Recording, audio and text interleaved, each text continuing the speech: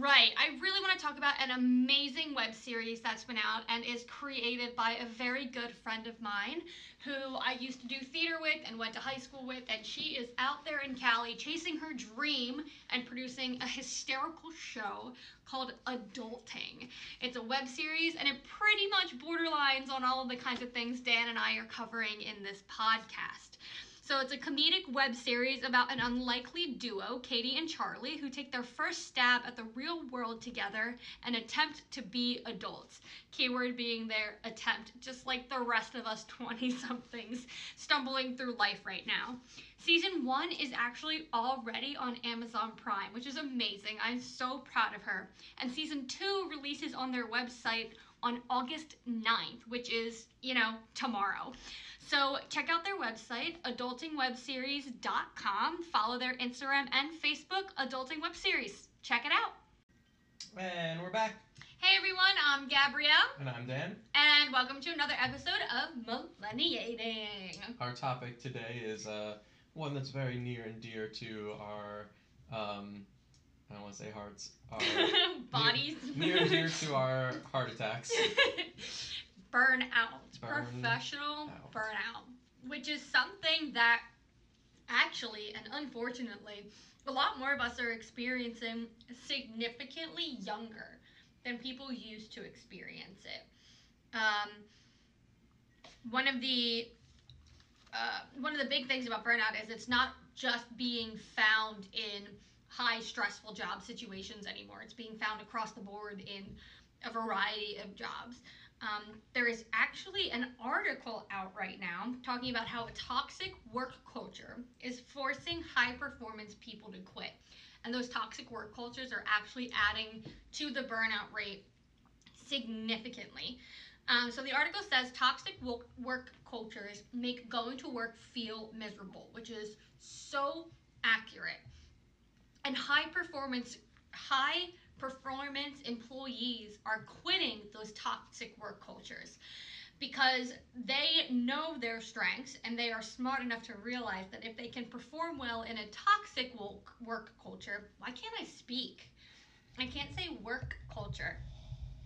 So high performers know that if they can perform well in a toxic work culture, then they'll be able to thrive in a non-one or a non-toxic work culture, or a place that encourages you to be individual and grow as an employee, which I think is, important.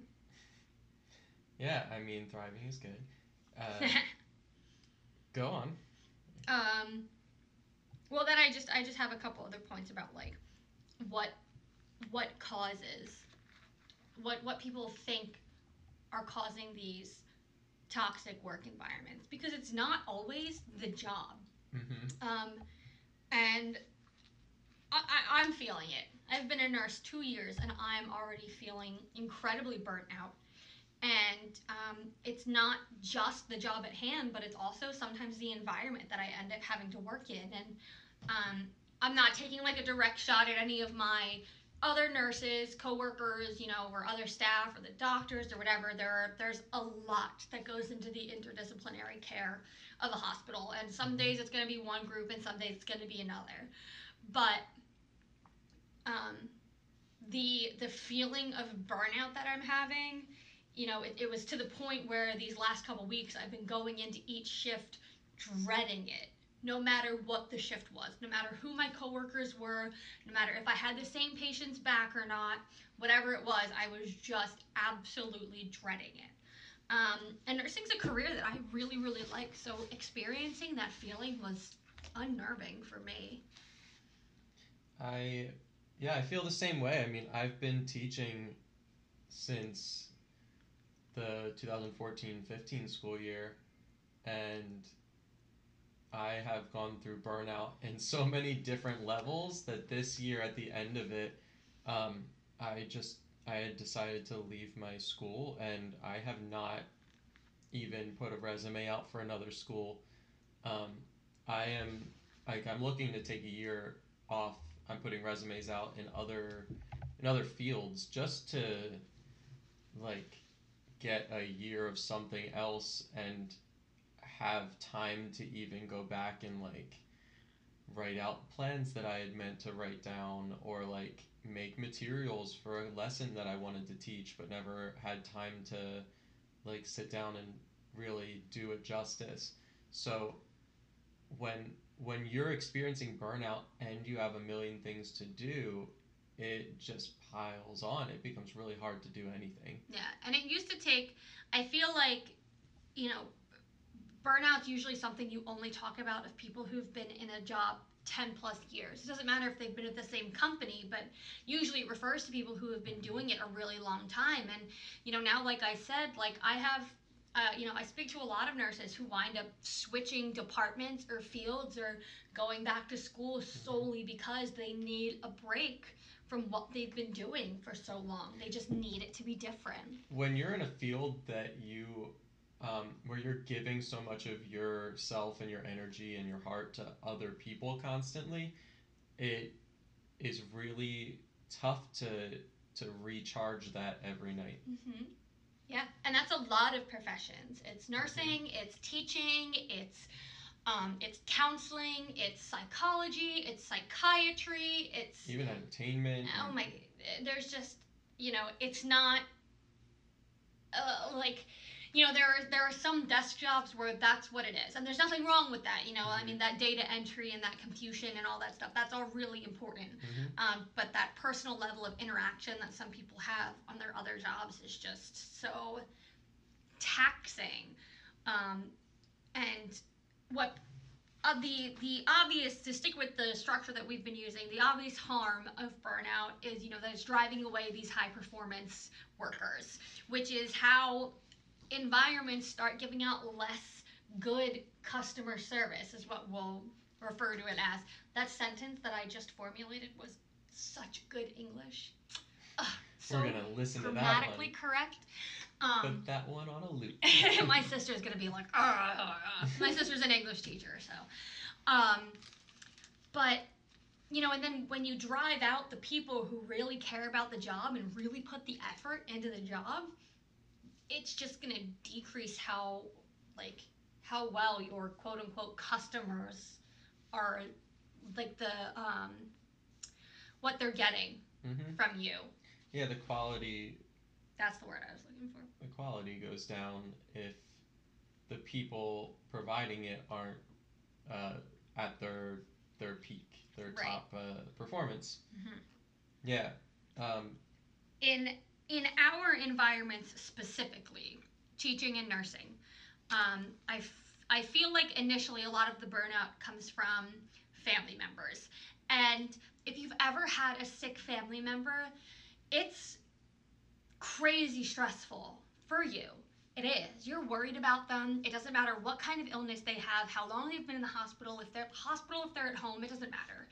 I understand that, when you have a sick family member, it's emotionally taxing on you also. You're worrying about them, you're stressed about them. Maybe you're the one putting in the time and effort to take care of them, or you're the one going to the hospital to visit them and all that stuff. And and then with teachers, it's your child. Of course the parents are concerned about how well they're doing, and if their child isn't doing well in school or getting good grades, or is having poor social interactions, or you worry, and it affects you also, which is why people come and they talk to the nurses or they talk to the teachers, and we want that because we want to be on the same page as you as to what your goals are for your child or your family member, etc. But what a lot of family members and parents either intentionally put aside or just way too frequently forget is that their child or family member is not the only person in the class or in the hospital. And there is not a single classroom or hospital or medical facility where you get one-on-one experience for longer than an hour. No teacher teaches one child longer than maybe an hour to 2 hour private session of Mhm. tutoring, right? Right. No nurse, no unit assigns one patient to one nurse. Even in ICUs, they have 1 to 2 patients depending on the severity. Mhm. And even if you only have that one patient, there is wires and machines and programmings and verifications that they have to go through to make sure that that care is being delivered properly. And it's so frustrating when you are clearly taking care of somebody else and something non-emergent comes up and you're jumping down that caretaker's throat, which happens a lot, don't you think? So give me an example. So like in nursing, for example, one of like the bare minimum things that I've actually had people like really complain about, that is just like totally minimal base, is like is patient positioning, which is a very important thing in nursing. If you have a patient who's down, you turn a patient every 2 hours, you don't want them to get bed sores, right? Mhm. I work in a neurological department, okay? So these patients aren't totally mentally intact all of the time. So sometimes they're hyperactive and they move in certain positions, or they're down on one side. So in trying to switch positions, they end up in a different position, etc., etc. And it doesn't always look the best. Sometimes it makes them look really disheveled. And I've had family members come out to me at like 3 o'clock in the afternoon and be like, has anybody seen my mother laying like that? Or my father's blanket is on the floor, or like, why is their pillow under their arm and not under their head? Is anybody looking at them? And it's like, yes, I have. Believe it or not, your family member is also a person and capable of doing things. Just like when, don't you ever have, my sisters complained about this, you have a student who doesn't hand in their homework, and then the parent's like, why is their grade so bad? I study with them all the time. And you're like, yeah, they're getting A's on their tests, but they're not handing in shit. In my personal experience, as a music teacher, I don't experience that as much as I keep forgetting your other music. people. Yeah, no, I'm a special subject teacher. So, no, my experience with parents is not in an overbearing sort of way. I haven't really. Oh, well, that's good. Yeah, I haven't had that. I've heard the stories. I've talked to teachers. The teachers come up and warn you, like, yeah, you gotta talk to this kid's parent. Make sure you you talk to them in this way, or like because they've had bad experiences with them. I usually don't have. I can't even think of an example of a bad experience with a parent. Oh, that's good. That's really good. And I think part of that is because I have always approached a parent in the way of like, I want your kid to be successful. Right. And usually if you are talking to someone in that positive way, they pick up on that pretty fast. So like even if a parent is like high energy when they come up to you, like they de-escalate really fast if they know that you're like on their kid's side. Right. My burnout more so would come from the non-responsive parents. And the first school I was at for 2.5 years was an inner city school, and getting in contact with some of those parents was like running a marathon and tripping before you got to the finish line. Like you were exhausted and nothing came of it. There would be parents that you would get on the phone, and they would be distracted the whole time they were talking to you for many different reasons, but they would just be like and then nothing would change. Or there would be the parents who you had 10 phone numbers and none of them connected. That that happens at every school with some parent. Happens with us too. We've had patients who've like refused to give all information. They just want to be cared for and leave. Well, and when you have that with a kid, like you're trying to be part of a team, and the parent has to be part of that team. And if the parent is not on the same page, then the kid understands that, and they will try and get away with anything that they can. Which is, I think it's so funny because, like you just said, right? Like the kid understands that there isn't this connection between two members of the team, and they can take advantage of it. And I feel like it's the opposite in medicine, right? I feel like some people, I mean, they obviously know that it's doctors and nurses and specialists and all working together. But, like, there are some things that I just can't fix, you know? Like, the doctors round at a certain time and they have a way that they do their schedule and they set up meetings with families and blah, blah, blah. I cannot make them magically appear in the middle of the day, you know, just because you happen to be here now. You know, and we set up family meetings, or if people are in the day before, or they call the day before and they're like, what time do the doctors come around so I can make sure I'm there, you know? And like, that is so appreciated because you're planning ahead. We're working together as a team to figure out how to get you there. I can't make things magically appear unless it's like water or juice. That I can, you know, pull out of a hat. But like, those things aren't my responsibility, and I think that's another huge factor, at least for nurses, that becomes part of this burnout is we wind up doing so many people's jobs. Or they think that we do all of the jobs and we really don't. Or, you know, some of the other jobs aren't necessarily supporting you the way that they should be, you know, and I don't necessarily mean my techs, you know, there are always days that like, oh, a medication's not upright or the stock room is missing this thing and stuff. And sure, it might seem like a minor thing that day, but if it happens every single day you work, it makes my job harder, you know? And then, of course, I can't give your family member optimal care if I don't have the materials to do it. But again, it's not always my fault, you know? Like, it's not always my fault that when you called that call bell, it took 10 minutes for somebody to answer you, you know, because we might have been in another room with a respiratory emergency, you know, and I feel like a lot of people forget those other factors when looking at one person, you know. I think it works the same way in customer service, you know. How many Karens are yelling at teenagers who don't even want to be doing that job when literally the only point of their job is to ring up the shirt you're trying to purchase, put it in a bag and give it to you. They don't control the sales or the coupons or your ability to return things. You know what I mean? It's like, why are you screaming at them? You know? There are a lot of people that do that. Yeah. And I think that, at least conversationally, that is a generational gap. Big time.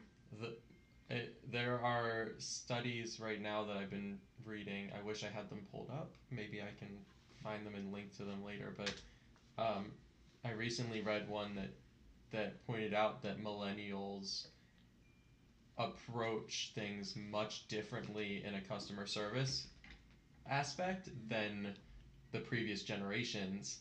And it was highlighting that more so than not, our generation approaches things more calmly. And we don't try and, like, I think the word they used was punish the employee in order to get something for ourselves. Right. Which I have seen so many times, but I have not experienced it from anyone in our generation. It's like don't shoot the messenger. Yeah. You know what I mean?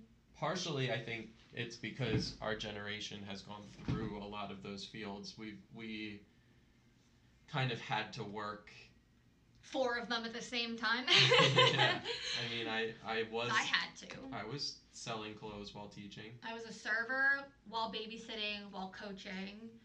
I served at banquet halls, restaurants.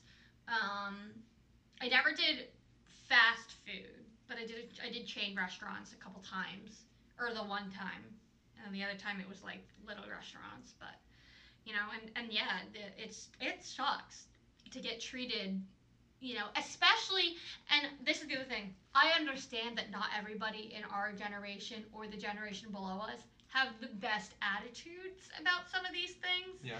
If you're a server and you're walking up to people's table for the first time and you're like, hey, my name is Tom, like, what do you want to drink? You know, instead of instead of being like, hi, my name's Tom, I'm going to be taking put care of on you the act. today, what can I get for you? Being pleasant. Right. Like, if you approach it pleasantly, you should get pleasant response in return. You know what I mean? And in the cases where they approach it poorly, it's a little bit more understandable for the other person to come off brash. But, me personally, I put a lot of effort into my work. You know what I mean? Like, I will get stuck in a patient's room for hours if necessary, to make sure that I do it appropriately, that I explain everything I can to the family member, and the care is optimized, etc., etc. So when I spend 2 hours in one person's room because they've had a blowout and the sheets need to be changed and now their IV needs to be redone and reattached and all this stuff, and it takes me an extra 10 it takes me 10 minutes longer than it should have to set up my other patient's lunch, like it's a priority thing, and then to get yelled at for not opening their lunch tray quick enough it's very frustrating. Yeah, I don't think that this is like uh, words. I don't think that this is just any one job. It goes across every job right now. Right. Absolutely. There's this misbalance that is not being effectively treated right now, and it's probably been there for longer than we realize. Yeah. But currently, I define it as two things. There is a professional need, and professional need I basically define as money. Mm-hmm. You have this professional need that you are paid for the work that you do, and there is a fulfillment need that you have some stake in what you're doing, and you have a personal fulfillment that drove you to this field and has encouraged you to keep going in it. Now, when those one or both of those are off balance, that's where I see the seeds of burnout start. If you go into a field because you have these dreams of doing well in it, you have these dreams of helping people with it, that's your fulfillment. If you're not getting the result you want because of factors outside of your control, then you start to experience this burnout. You start to become disheartened with what is happening. For me, big time. In the first few years of teaching, a lot of teachers experience this, but especially, when you're in an inner city school and you aren't used to the culture and you don't understand all of the things you're learning as you go, there are a lot of classroom management issues that pop up constantly. Kids' behavior, parent behavior, faculty behavior sometimes, like gossip in the workplace. That's a huge point I want to talk about next. So that, like, the first thing you experience if you start to, like, teach in an area like this is it's a dent to your fulfillment. You are not getting the fulfillment you thought you were going to go in. You had all these plans. You had this classroom management plan. You were going to lead with positivity, and if the kids didn't respond, you could come in and fill out these detention packets that helped them like figure out what the issue was and create, like, you have a sit down and a one-on-one where you talk to them about what they really wanted to learn in your class, and you lead it back into the positive, and you have all of this planned, and then you have a kid that, for a reason you have no idea about, stands up and flips a chair. And just screams. And you have no idea why. They didn't say anything beforehand. People weren't talking to them. Maybe someone looked at them silly. Or maybe something happened that morning and they've been stewing over it. Or maybe that kid just had so much energy at one point and they didn't know what else to do. And then you are instantly in this crazy situation that you have to de-escalate. And it's crazy. It gets to you fast. Very, very quickly. And then you call home and the phone doesn't connect. And then you're like, what do you do? And then your principal's like, what did you professionally do? You're like, well, I tried this and this and none of it worked. And they're like, well, then you didn't do enough. Right, exactly. Instead of being like, okay, well, now I'm escalating this to you as the principal to help me out because I've done what I needed to do, they're like, oh, well, try again. And you're like, where's my support? Right, well, or tell me what you think I should do next. Like, give me something else to do. Right. And I think what you said about, gossip in the workplace, that's another huge factor of burnout that I want to talk about is the toxicity that people cause, that your coworkers cause in an environment that makes you want to leave. And it's not necessarily because it's their behavior is stopping you from being able to complete your job, but it takes out the ability to gain that fulfillment, like you said. And when you're in a career and not a stepping stone job, like my idea of a stepping stone job for most teenagers is like, at a fast food restaurant or, your local smoothie store or whatever. But for other people, that's their business. That's their business, that's their managerial position. They've been working up the chain. They've been getting their raises, like some of these things are a lot more important to other people than they are to you, and that's okay. But that doesn't mean because it's more important to them that you can perform shittily because of it. And it also doesn't mean that you should spread your misery. I think what way too many people don't think about, and I tell this to all of the nursing students that I see and new nurses and stuff, is if you're miserable, making other people miserable is not going to make you less miserable. It's just going to make everybody else around you miserable too. And everybody says misery loves company, but most work environments require some sort of team effort. And so when the whole team is miserable, your misery is going to get worse. Yeah. So one of our goals of this podcast is, as we've said before, to focus on the positive, and we just spent about 25 minutes venting. So let's switch this up, because there's no reason to bring this up if we can't get something good out of it. So, which I have. On my end, I think one of the positive things that comes out of burnout is this self-actualization or self-realization of how much you can do, how badly you want to do it, and that either A, you deserve better, or B, you need a break. And sometimes burnout can really cause that realization of just how much you can actually spend of yourself before it's too much. And, I'll give you my personal example, which is obviously I'm a nurse. The last month and a half or 2 months of work for me has been crazy stressful. And it's a variety of things. It's not just the specific job. And I talked to my higher ups about how I've been feeling this way and blah, blah, blah. And, I have this week off, in the month of August that I'm looking forward to. And I don't have a vacation plan, but I took the week because I knew that this summer I would want some sort of week to just chill and enjoy myself and enjoy the summer. You know what I mean? And it was getting to the point at work that I was so stressed out by everything that I was having heart palpitations and I wasn't feeling good, and I was close to breaking down very frequently over minuscule things.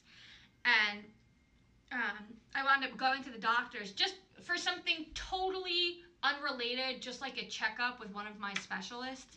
And they took my blood pressure, and I was like very hypertensive. My blood pressure was really high, and my blood pressure has never, ever been high in my lifetime. I've always had a low blood pressure and a low heart rate. And so when I saw that number, I really panicked.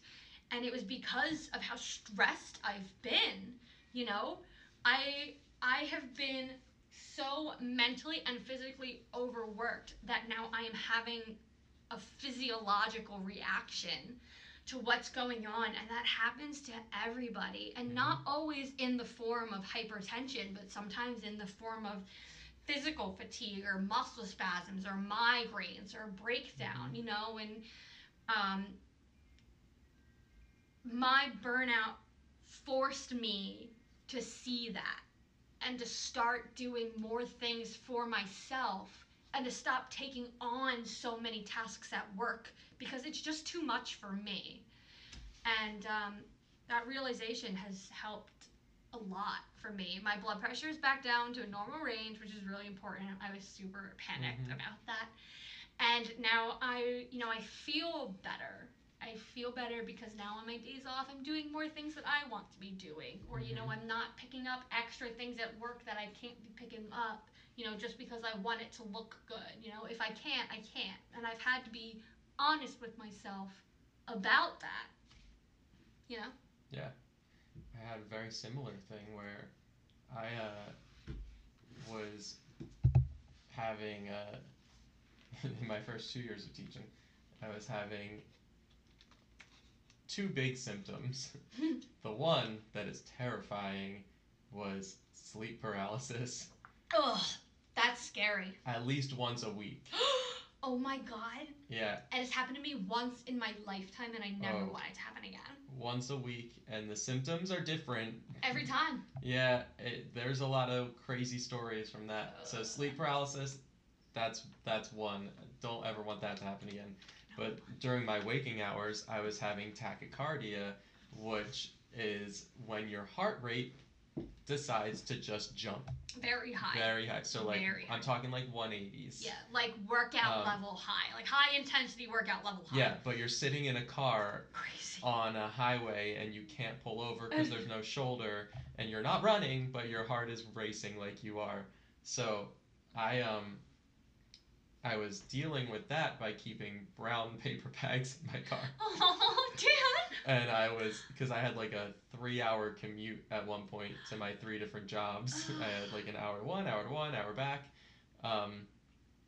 So I was, if I had it on the highway, I would just like breathe in and out of the bag. I'm sure there were people that were driving next to me that looked over at some point and saw me with one hand on the steering wheel and the other hand breathing in and out of. At one point, I know for a fact that it was a Dunkin' Donuts bag because I had gotten breakfast there. You were just tasting And then that afternoon, like when I was on my way to my second job, I had like a freak out your brain doesn't even tell you. It's not like you're having crazy thoughts or anything. It just happens. You just like, you had sleep paralysis and your body's run down and you just, all of a sudden your heart rate's at 180 and you can't like catch your breath. So at one point, at the worst of it, one of the symptoms of really high blood pressure / heart rate is that you can have blurry vision. Yep. So at one point I was driving and my vision started to blur, so I pulled over and called an ambulance. Oh my god. They brought me in and they did tests and they were like, well, you're not having a heart attack. I was like, that's good. That's good. That's good. And so I had to wear a monitor to see if like this was an electrical problem in my heart or if it was something else. Right. And luckily I wore like a 6-week monitor. Ew. Yeah. They're annoying too. They are. They're not very very annoying. fun. They're not fun. They're not light. They're not easy. It's like multiple cords. Yeah. It's never just, even if like they've made the packs smaller. Yeah, I was gonna say like they've made the pack smaller, so now it's just like a little purse so you can put it in your pocket. But there's always cords. Yep. And they do stick. Fresh wax. Yep. Yeah. I had little circles on my skin for months. I can't lie to you.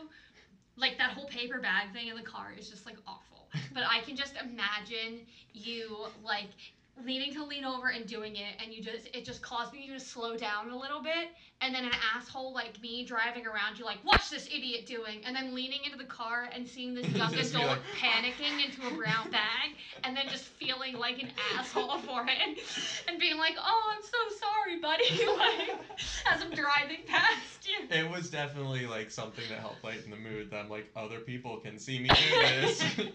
It's funny, it is, and those health risks, I think too many people don't think about. I did not even think about it when I first started telling people that I was feeling that way, because it was just a mental feeling, I thought.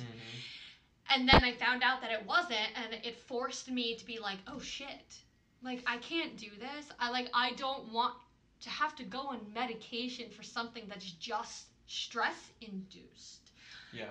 Um, I worked with a few people, but there was one comes to mind. There was a teacher who taught kindergarten, and she was on just during the school year.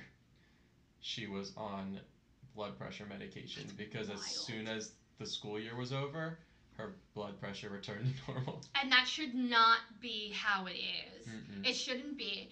Like school, like not just school systems, but like all jobs should be created in a way that they don't cause stress-induced health issues. Right. There's always health issues associated with whatever you're doing, and just living today causes a stress-induced health issue. But you know what I mean. And but then at the same time, if you at least can acknowledge that there are these health issues that come from it, mm-hmm.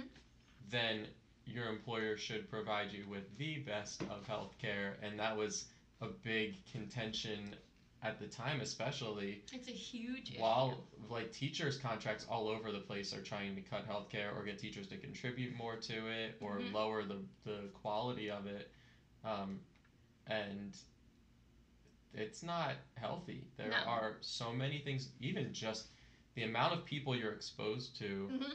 and the amount of germs you come in contact with. Like teaching is an unhealthy work environment just because there's so many people in the same building. Let me interrupt you with a side story real quick. Just talking in general about unhealthy environments in reference to germs and stuff mm-hmm. like that. We have a rule in our hospital building. That doesn't apply to every floor in every hospital ever. But we usually don't let kids under the age of 14 up onto the unit. And for some reason, people think that that's because we just don't want kids up there. It's not. This is a hospital. Right. We have people with pneumonia, C. diff, the flu, mm-hmm. MRSA, everything.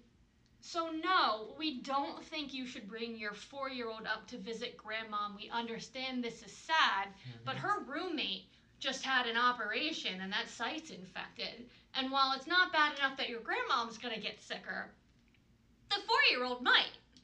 That, and also the 4-year-old might bring germs in. Yeah, mm-hmm. a 4-year-old does not know how to properly wash their hands. Toddlers are germ balls. I mean, they're not there yet. Mm-hmm. They're not cognitively in charge of keeping themselves clean enough for a hospital. Mm-hmm. And they are at play dates with other kids. They're younger people experience more interaction at a physical level. mm-hmm. If we go to dinner with people, you might shake a hand or something, but normally you're just touching your silverware and plate. Right. Kids play tag. Kids play clapping games. Kids eat dirt. They touch the ground. They do more physical things just for play. Right. Than we would as adults. Right. And they don't have the neuroses that say, oh, I just touched that, I need to wash my hands 10 times. Right. And some of these points, it's if people would just think past the moment they're existing mm-hmm. in. You know what I mean? How is what I'm going to say going to affect the outcome, right? So maybe you complain to me about something, right? It's off your chest, you've said it, maybe I fixed the issue. But maybe the way you said it is going to make me go out there and it's going to change my demeanor for the way that I work with another patient, and then another family member comes and says something mm-hmm. to me, and then if it takes me too long to fulfill your request, I'm going to get anxious about going into your family member's room at all, etc. It's just this crazy chain. Well, it takes out your fulfillment. You're not just helping people, you're also getting basically attacked for trying to do your job the right way. Right. So now another side of all of this is with burnout forcing high performers to leave, mm-hmm. it causes a lot of new employees to exist in work environments, which is great because it means fresh blood, high energy. They're not experiencing these feelings just yet, usually. But it also then puts a lot more pressures on them because the people who are experienced and could do things faster or help teach them a more efficient way aren't there anymore. Mm-hmm. Or they're there, but they don't have the energy to teach this new person. They have too much on their plate. So Or it causes faster burnout. right, that and or because they're brand new at it, some people don't give them enough time to properly learn how to do the job. That's why there are orientations on different jobs, and that actually came up in the article. Not only for new people who are just learning their role, but sometimes people do end up in a job that's not really meant for them. Like some people end up in nursing and switch to something else, or end up in teaching and switch to something else, and that's totally fine. But then what happens is sometimes people around them talk down to them because they're in the wrong role. I've seen it a bunch, and it's like, it's the article says people who are underperforming are called all sorts of nasty names and treated unfairly. They're seen as stupid or not good at business. And in thriving cultures, in a non-toxic work environment, everybody else steps in to help them, to teach them appropriately and lift them up to a level so that you can all work together and continue to go, which is great, and that's how it should be. And not everybody treats it that way. No. And it's, I mean, like, I have, an old coworker of mine who everybody just treated her awfully because she wasn't great at what she did, but she meant everything so sincerely and was truly trying. It's not like she was just like, oh, I'm not good at that, and didn't do her job fully. You know what I mean? And, like, it's not, again, making that person miserable is not going to make you left miserable. If you help them and make them better at what they're doing, it'll help you. You know? Right. So what are things we can do to improve, right? So, I mean, I think one of the things that we're seeing come out of this is, one, these discussions are being had with employers who are trying to turn their business around, and it's getting to the point where people are saying, like, stop trying to put a tennis table, like a table tennis thing, in the break room so that people have a chance to, like, play during break. That's not what the problem is. Like, talk to your employees and actually, like, if you're the boss, go in and help and experience what happens on a day in the office and see, oh, that really is a problem that we should be addressing. And I think there are places that are getting praised for doing this. Big time. Big time. Even, like, Amazon's been called out for a lot of things recently, but they have been making changes to some of their warehouses. Are they done? No, but they seem to be listening. Right. And these kinds of things take time. They do. And you can't start the clock on change until you've mentioned what needs to be changed. The other thing behind building up the courage to mention it is there is an appropriate way to mention it. Don't run it into your manager's office and be like, look, Ashley keeps breaking this and she doesn't do anything right and she just needs to go. Right, no, you have you can go in and be like, look, listen, I think so-and-so maybe needs more orientation time, or, maybe like an in-service or a skills class or something. I feel like they're really struggling here and maybe we can fix this. Or like, hey, none of us teachers have pens, which is usually, the way it goes, right? Can you please supply more of them? Which doesn't happen, but, like, you're not going to get those things or start the process of change unless somebody brings it up. Yeah, and I think one of the important things to help with this is, like, we've been venting most of this time. Yeah. But it's healthy. In a way, but if you are venting to people, you have to come out of it with a solution. Yes. You cannot just vent and put your emotions on someone else and then not do anything about it. Right. Like, if you're venting and you're gonna talk about your position how you don't like it, Mm-hmm. then figure out what you really need changed in your job and go talk to your employer about it. And Right. if it's not going to change and it's really what you need, Mm-hmm. then you need to find a different job or a different place of work. Like you do not have to keep yourself stuck. Yeah, and for the record, I have taken that initiative at work since I'm sitting here complaining so much. Mm-hmm. You know, I've had a lot of conversations with mainly my nurse educator, and I had that sit down conversation with her, telling her that I was starting to feel this way. And one of the things she's told me was, well, you know, she sat down with me and was like, well, why aren't you a nurse? You know, and I was like, you know, I said the generic thing where it's like, well, to take care of people. You know, I'm a very compassionate, empathetic person, and I like to be that sunshine or do something that puts that smile on their face. You know, they're in a miserable situation, you know, and she, you know, she'd said to me, she was like, we can't fix everything instantly, but like go spend time with your patients. You know, like if your coworkers don't need help with something, go sit in a room for a little bit talking with them. Get back to what it is that you got into this job for.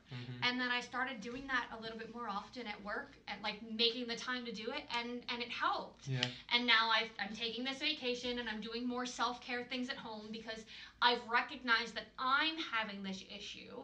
And while yes, a lot of time it is a systemic issue, it's also a me issue that I need to do things to try to change. Like you said, you know, there needs to be some sort of action. And I can't do all of it at work. A lot of it I have to do personally. And so I've been taking that initiative to do it. And that's what we encourage all of you listeners and family and friends who happen to hear this message. It's what we encourage too. Yeah, if you're feeling burnout with your job, then you need to look at why and what can change. I mean, sometimes the answer is go find a new job. Yep. Or in my case right now, like I am planning to take this year in a different profession or go a different direction. But I still definitely plan on getting back to music education. I just, at the end of the first 5 years, I could not see myself doing another year and being happy with it the whole time. Right. It's when you're struggling for those small moments of happiness and you can't just like relax and enjoy what you're doing, then something's wrong. Right. And I'm taking this time to figure out what it is. Like, and like what you just said, like you can't take time to relax and enjoy what you're doing. You should not be at the bar Saturday night with your friends panicking about what's gonna happen at work on Monday. Right. Like you are not there, you know. And if that's something that you're experiencing, you need to like take a minute. Reflect. Right. Whether you reflect by yourself or by venting to a friend or a family member or a therapist. That's why I think venting's so good. You know, sometimes when you say it can be. Yeah. Sometimes when you say but it can be destructive. It can be destructive. I mean, you can become that person that constantly brings does everyone's mood down because you're just focusing on negativity. Right. But also sometimes on the flip side of that, and I've experienced that, where like you know on both ends. And if your friends tell you you're doing that, then you need to figure out why you need to hear them out, why you can't find some positivity. And I'm sure I've done that to people too. I've been at some really you know dark points in my life, but you know on the opposite end of it, sometimes saying what you're thinking out loud makes you hear it, and you're like, oh. And I'll be totally honest, I see a therapist, I go every other week, and like that's a lot of what we do, you know, like I quote unquote vent, we talk about things, and then sometimes I'll say something and I'll realize like, oh, I see where my thought process went with that. And sometimes, you know, my therapist has to be like, all right, hang on, let's rewind that sentence, let's stop here. And let's take the other route of that and see what we can do this way. And it's brought me a lot of self-confidence in being able to handle these situations on my own. You know what I mean? And specifically in reference to burnout, that's what more people need to be doing now. We need to take a moment to look at ourselves and what's going on around us and asking ourselves, what do we need? What can we do? How can we change it? And if we can't, what's our next option? Yeah. So quick relating this to other generations, I don't know if we don't have enough data yet to relate this to Gen Z. Most of them not to Gen Z. No. they're just getting into the workforce, Right. and honestly, this issue in the media's eyes is a very millennial issue. Very millennial. This was not something people talked about before, and I think here's my main view on that. I think the baby boomers and Gen X saw some of the most economically prosperous times in this country, and I think basically my earlier point of fulfillment and professionalism, like monetarily especially, comes into play with the generations before us. And my view on it is, if you could be at a job that you didn't necessarily enjoy, but you made enough money that you could go home and you could start a family with a house and a life you wanted, and you had food on the table, I think that was enough for a lot of people. It was bringing people a sense of fulfillment in a different department, and now our generation is facing that problem where if we don't get a job that can give us all that, we're not getting. Some people aren't getting fulfillment in either ends of that life, in their personal or career life. Yeah, a lot of the jobs now that even pay enough for you to have a family are the type of jobs that are so stressful that you don't have the emotional capacity to go home and do any of that. Big time. I think the other thing between our two generations is, like I said earlier, I feel like a lot of, baby boomer parents, like our parents some of them are being more supportive of that gap year, or, okay, well, like, I know one of the big things my parents said to me when I initially started college and I was trying to decide what I really wanted to study in, which was between entertainment and nursing. They were honest with me about how it would pay off. But then they also said, do what makes you happy, but you also got to support yourself here. And they supported me, and, as long as... but I think the millennial opportunity to do different things is greater. I feel like back during the baby boomer time, it was like you started that job and that career, and in order to switch careers, it took so much more than it does now, you know, and they just kind of sucked it up till they could retire. But now we're all thinking about how we might not even see a retirement. Well, that's the other thing I was gonna bring up with just monetarily, like, we have seen, like, we were brought into the workforce and the education world at the turn of the economic meltdown in 2008. Yeah. So when we had that mini depression, basically what that showed us was the economy is not getting better for us. And even at this point, even though it's recovered, it does not look like it's going the direction it needs to go for us to retire with the same amount of security and at the that same our parents time. had during the years we were being raised. Yep. There are even some of our parents, like, I don't... Well, they're getting to retirement age, and they're having some difficulty with retiring. Here's the difference. They experienced the more comfortable years when they were raising children. True. And we are at the point where we should be getting to the point where we can be in a relationship that have kids. And comfortable. And I can't even imagine I can barely afford myself. We really want to get a dog, and we just can't. Yeah. We just How can't. do you afford the vet bills? Yep. And pet insurance, and let alone food time to be home with them. I mean, granted, it's, people are like, oh, it's just animal, and it's a little different with cats, but, like, animals... It's thousands of dollars a year. Yeah, and you're their whole life. So, no, it would not be fair of us to get and train a dog and then leave it here by itself for 10 hours a day for multiple days a week, Right. and it's just not... and that is something that... Now, I will also admit from... right now, the get-go here is, economic fluctuation is not my specialty.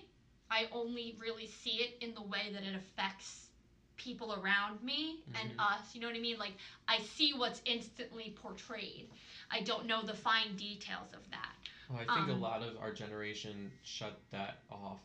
Oh, People looked at it and said, I can't trust the banks, I can't trust the stock market, and I can't trust Social Security. So why spend my time on that, learning it? I basically looked into it and went, I can't afford not to know what I'm doing because I don't make enough. So I'm teaching myself and using YouTube and the internet and articles to learn about how the stock market works and learn about investing. Like, I have a 403b started. I have money in stocks to some degree, not much, but like. And reflecting on that to relate it back to the burnout, this economic status is, you know, there are going to be a couple different types of people. There's going to be you who look into it, and there's going to be me who bases everything based off of my paycheck. You know what I mean? Like, I know how many hours I have to work to get a certain size of my paycheck, despite taxes, and that's what I shoot for bi-weekly or bi-monthly or whatever, and I just based on that. But the stress of that is feeding this burnout rate, you know, because we feel like we have to pick up more hours or a second job to be able to support ourselves in what's not a very stable that's just economic status. Just to stay afloat, not even just save. Like, right. So then when you add poor clients, I'm going to call them clients, whether they're students or patients or whatever. So when you add the poor attitude of clients or their relatives, and then a toxic environment from your fellow coworkers, and then no support from the management above you who are supposed to be helping you, you're getting a generation of people who aren't sleeping at night because they're stressed about waking up in the morning to go to this job, to be able to get money to pay off the loan that they got to work this job. And it's just, you've got a whole generation of people who don't want to work, and it's strictly because it is too stressful. And that's burnout. And that's burnout. It has nothing to do with hating the job. It's just too... No, it's everything. It all mixes together until you feel like you just can't do it. Yeah. So positive end here. So I talked about some of the things that I started to do to help with my burnout feeling. You know, I took this vacation. Everybody, you know, if your job gives you vacation time and you're one of those people that's like, oh, I can't, you know, I feel bad for my coworkers, blah, blah, blah. Take it. You have been given that vacation time to take care of yourself, and because you've earned it. So take it, you know. So that's something I did for myself, and, you know, I've had to really think about what's causing me to feel this way, and it's really shaped the way I handle things at home. So what is something that you do to help or lower the burnout that you're feeling? And what's something that you think other people can improve in environments around them, whether it's specific or general, you know, that might also assist in that burnout feeling? Yeah. I think that's where we're gonna... And what's something you can do to help your coworkers have a better day? Yeah, you know, you are not the only one experiencing burnout, you know, or if you think a coworker is having a bad day and you're not, you know, like, what can you do? You know, I think that self-responsibility is what we need to instill here. Yeah. Cool. So let us know. Comment on my Instagram, comment on my Facebook page, the Millenniating Facebook page. Yes, like our Facebook page. Tweet at us. That's Millenniating, MILLENNIATING. Yeah. Did I get it right? Yeah, I think you did, actually. I think I start to spell it differently every single time, and then I remember how to spell it. Oh, it's those two N's in the middle. It's the I before the A for me. Ah. That's what gets me in the eating, the I before the A, so... Yeah, so tune into the next episode. Send us your comments below. Subscribe, like, all the things. Peace out, folks. Bye.